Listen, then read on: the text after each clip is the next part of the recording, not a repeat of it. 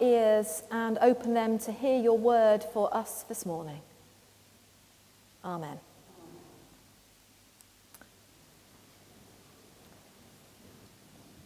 Now, I wonder how many of you have turned on the television or opened a newspaper in recent weeks and seen all those pictures of the queues at immigration desks. Have you seen them? All the reports of people fainting for like 5 hours in the Heathrow queue. My goodness me, if that's not a reason not to travel abroad, I don't know what is.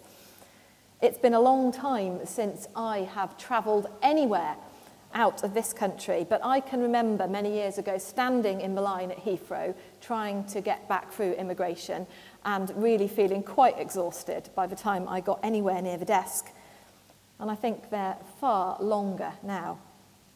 This was, of course, before the days of biometric passports where you could just whiz straight through. Not everyone can use those. Some will always have to stand at the gate and wait.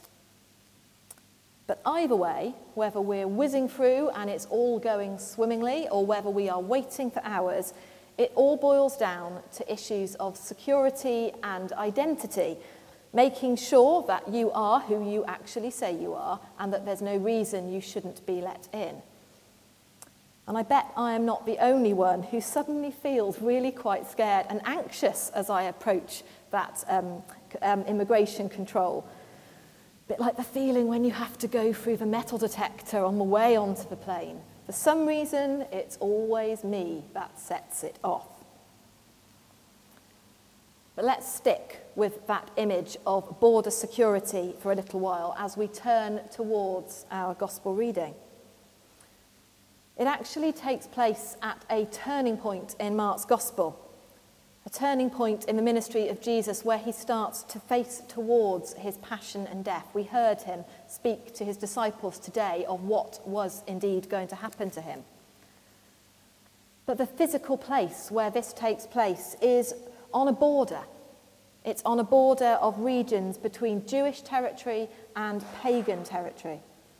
Today, it is known as the Golan Heights, which is still a border area. It was captured from Syria by Israel in 1967 and is still occupied territory today, and it is a very contested area. And the thing about borders, whether they are inconvenient for airport immigration or hotly contested, dangerous political or military ones, or even just borders between things we're familiar with and things we're not. Borders are always places that cause us to check our identity or have it checked. They make us ask things about ourselves. Sometimes that will look like passport control, but other times it makes us question what we believe or what we think about different things. And that is the sort of border that Jesus is on today, because he is giving an identity check to his followers, and he does this when he asks them, "Who do you say that I am?" We often read this passage and look at the different things that people are saying that Jesus is. John the Baptist, Elijah, a prophet, the Messiah. And then we wonder how much of those things Jesus is and what that tells us about Jesus. But today, we're going to look at it the other way round, because what other people say of other people sometimes tells us more about them than it does the person they're talking about.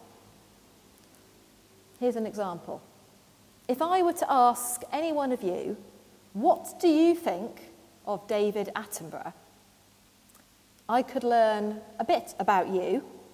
I might discover whether you liked animals, whether you cared about the natural world, what sort of television you like to watch, what your opinion on climate change is.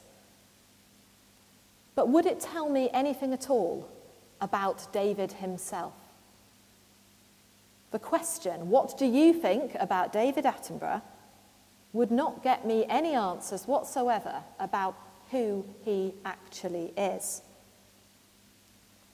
And this is because questions of identity tell us more about the respondent than the person that we are talking about. And so in our gospel today, we learnt more about Peter's hopes and expectations than we did about Jesus when Peter answered Jesus' question, "You are the Messiah." The titles and the words that we use ourselves to address God in our worship together in church, in our private prayers, as we lead intercessions, as we talk of our faith with our friends or those around us, they tell us a lot about ourselves and about how Jesus features in our own lives. I wonder, when you're alone and you are addressing God or Jesus in your prayers, I wonder how you prefer to talk to and of them. I wonder what language you use. I wonder what ways you have of addressing God yourselves. And I wonder if you hear other people addressing God, are there ways that make you flinch, things that make you uncomfortable, words that you would not ascribe to God?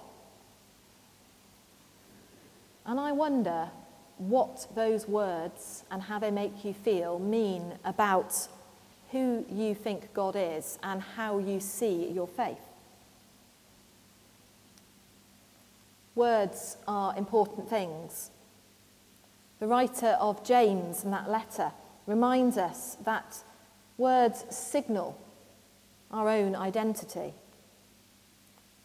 And didn't Jesus once say, "Out of the abundance of the heart, the mouth speaks"?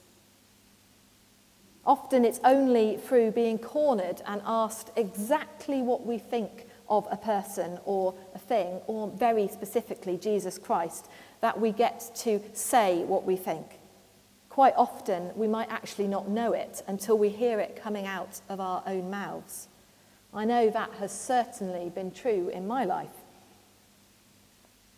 In the New Testament, we have many examples of spontaneous confessions of faith. Remember, for example, when Thomas exclaims, "My Lord and my God." Perhaps examples of the Holy Spirit working within us, leading us to a declaration of some deep recognition or realization. Almost as if speaking the word draws that realization in our hearts. The naming of Jesus as my Lord and my God by Thomas tells us so much about his own developing understanding of his faith and belief. But they don't affect Jesus' identity. Jesus is Jesus.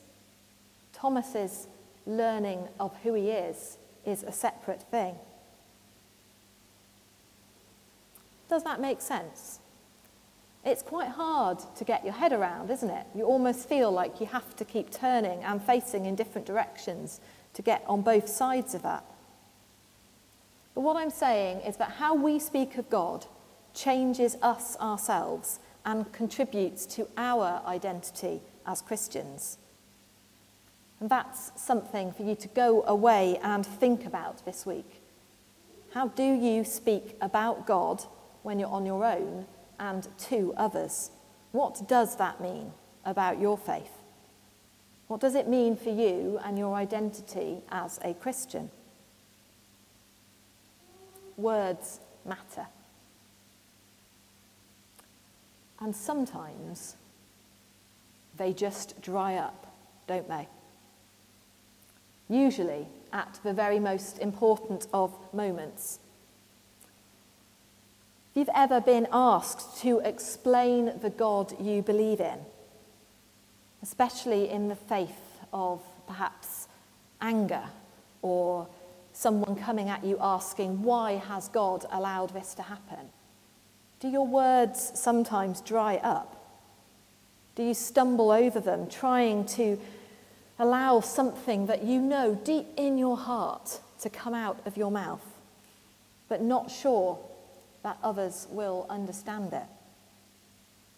Sometimes that's because we've simply never actually put it into words before.